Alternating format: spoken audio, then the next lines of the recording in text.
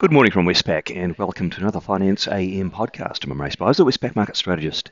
In the financial markets overnight, we saw bond yields rising in the US despite little major news for markets to digest. The US dollar overall was mixed and equities were little change. Actually, the S&P 500 is currently up just 0.2% on the day. The Aussie dollar, though, preserved much of its post-RBA reaction from yesterday. In the currency markets, the US dollar index is up just 0.1% on the day with a mix of performances against the majors, but the Aussie dollar did stand out, as you would expect, given that surprise rate hike from the RBA yesterday. The Aussie dollar, which rose from 66.20 to 66.80 following the rate hike, ranged thereafter and currently sits up at 66.77, so preserving most of the gain. The Kiwi dollar ranged directionless really between 60.46 and 61, which meant that the Aussie Kiwi cross rose further. It did rise from 109 to 109.70 post the RBA and extended up to 109.92 overnight, and that made a 3-month high for the cross. In the interest rate markets, US 2-year Treasury yields rose from 4.43 to 4.54%, and the 10-year yield rose from 3.65 to 3.73%. That said, markets are still not pricing in much for the next Fed meeting, which is on the 15th of June, that's next week.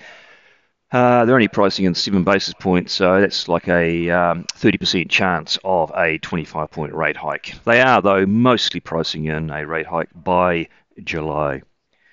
And in Australian interest rates, which jumped following the RBA surprise hike yesterday, the 3-year government bond yield, which had jumped from 3.55 to 3.69%, later settled around 3.65%. And the 10-year yield is currently at 3.80% versus 3.77 going into the RBA. So yields settling at higher levels.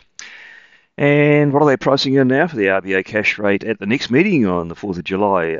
They're putting about a 20% chance of a rate hike then, but almost fully pricing in a rate hike by September. And in New Zealand markets, they're pricing the RBNZ OCR, which is currently at 5.5%, to be only 4 basis points higher at the next meeting on the 12th of July, so we're really pricing next to nothing in then. But keeping about a 50-50 expectation for either August or October. In the commodity markets, Brent crude oil fell 0.5% to $76. Copper rose 1.2%. Iron ore is little changed. Gold is little changed. And we had a bi-monthly GTT dairy auction, which resulted in an overall price fall of 0.9%. Whole milk powder, New Zealand's key product, fell more. It was down 3%. Bits and pieces of news out overnight, none of it was market moving. Eurozone retail sales were a little bit disappointing. There was an ECB consumer expectations survey, and we saw inflation expectations in that falling. And we heard from an ECB member, who's known as a hawk. He pointed to persistent underlying inflation pressures. On the day, what's out that could be market moving?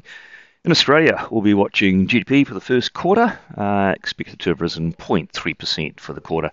And we'll also be closely watching RBA Governor Lowe's speech due later this morning. In China, we'll have monthly trade data, and not much out in the US, but in Canada, we will be closely watching the Bank of Canada decision. Its cash rate's currently at 4.5%. It last hiked in January and then paused to assess the cumulative impact on the economy. The majority of economists are expecting that pause to continue today, although there are a few expecting a 25-point hike, and markets have priced a 40% chance of that rate hike today. So that's well worth watching for implications to other interest rate markets around the world. Well, that's it from me today. Thank you for listening. I'll be back again same time tomorrow morning.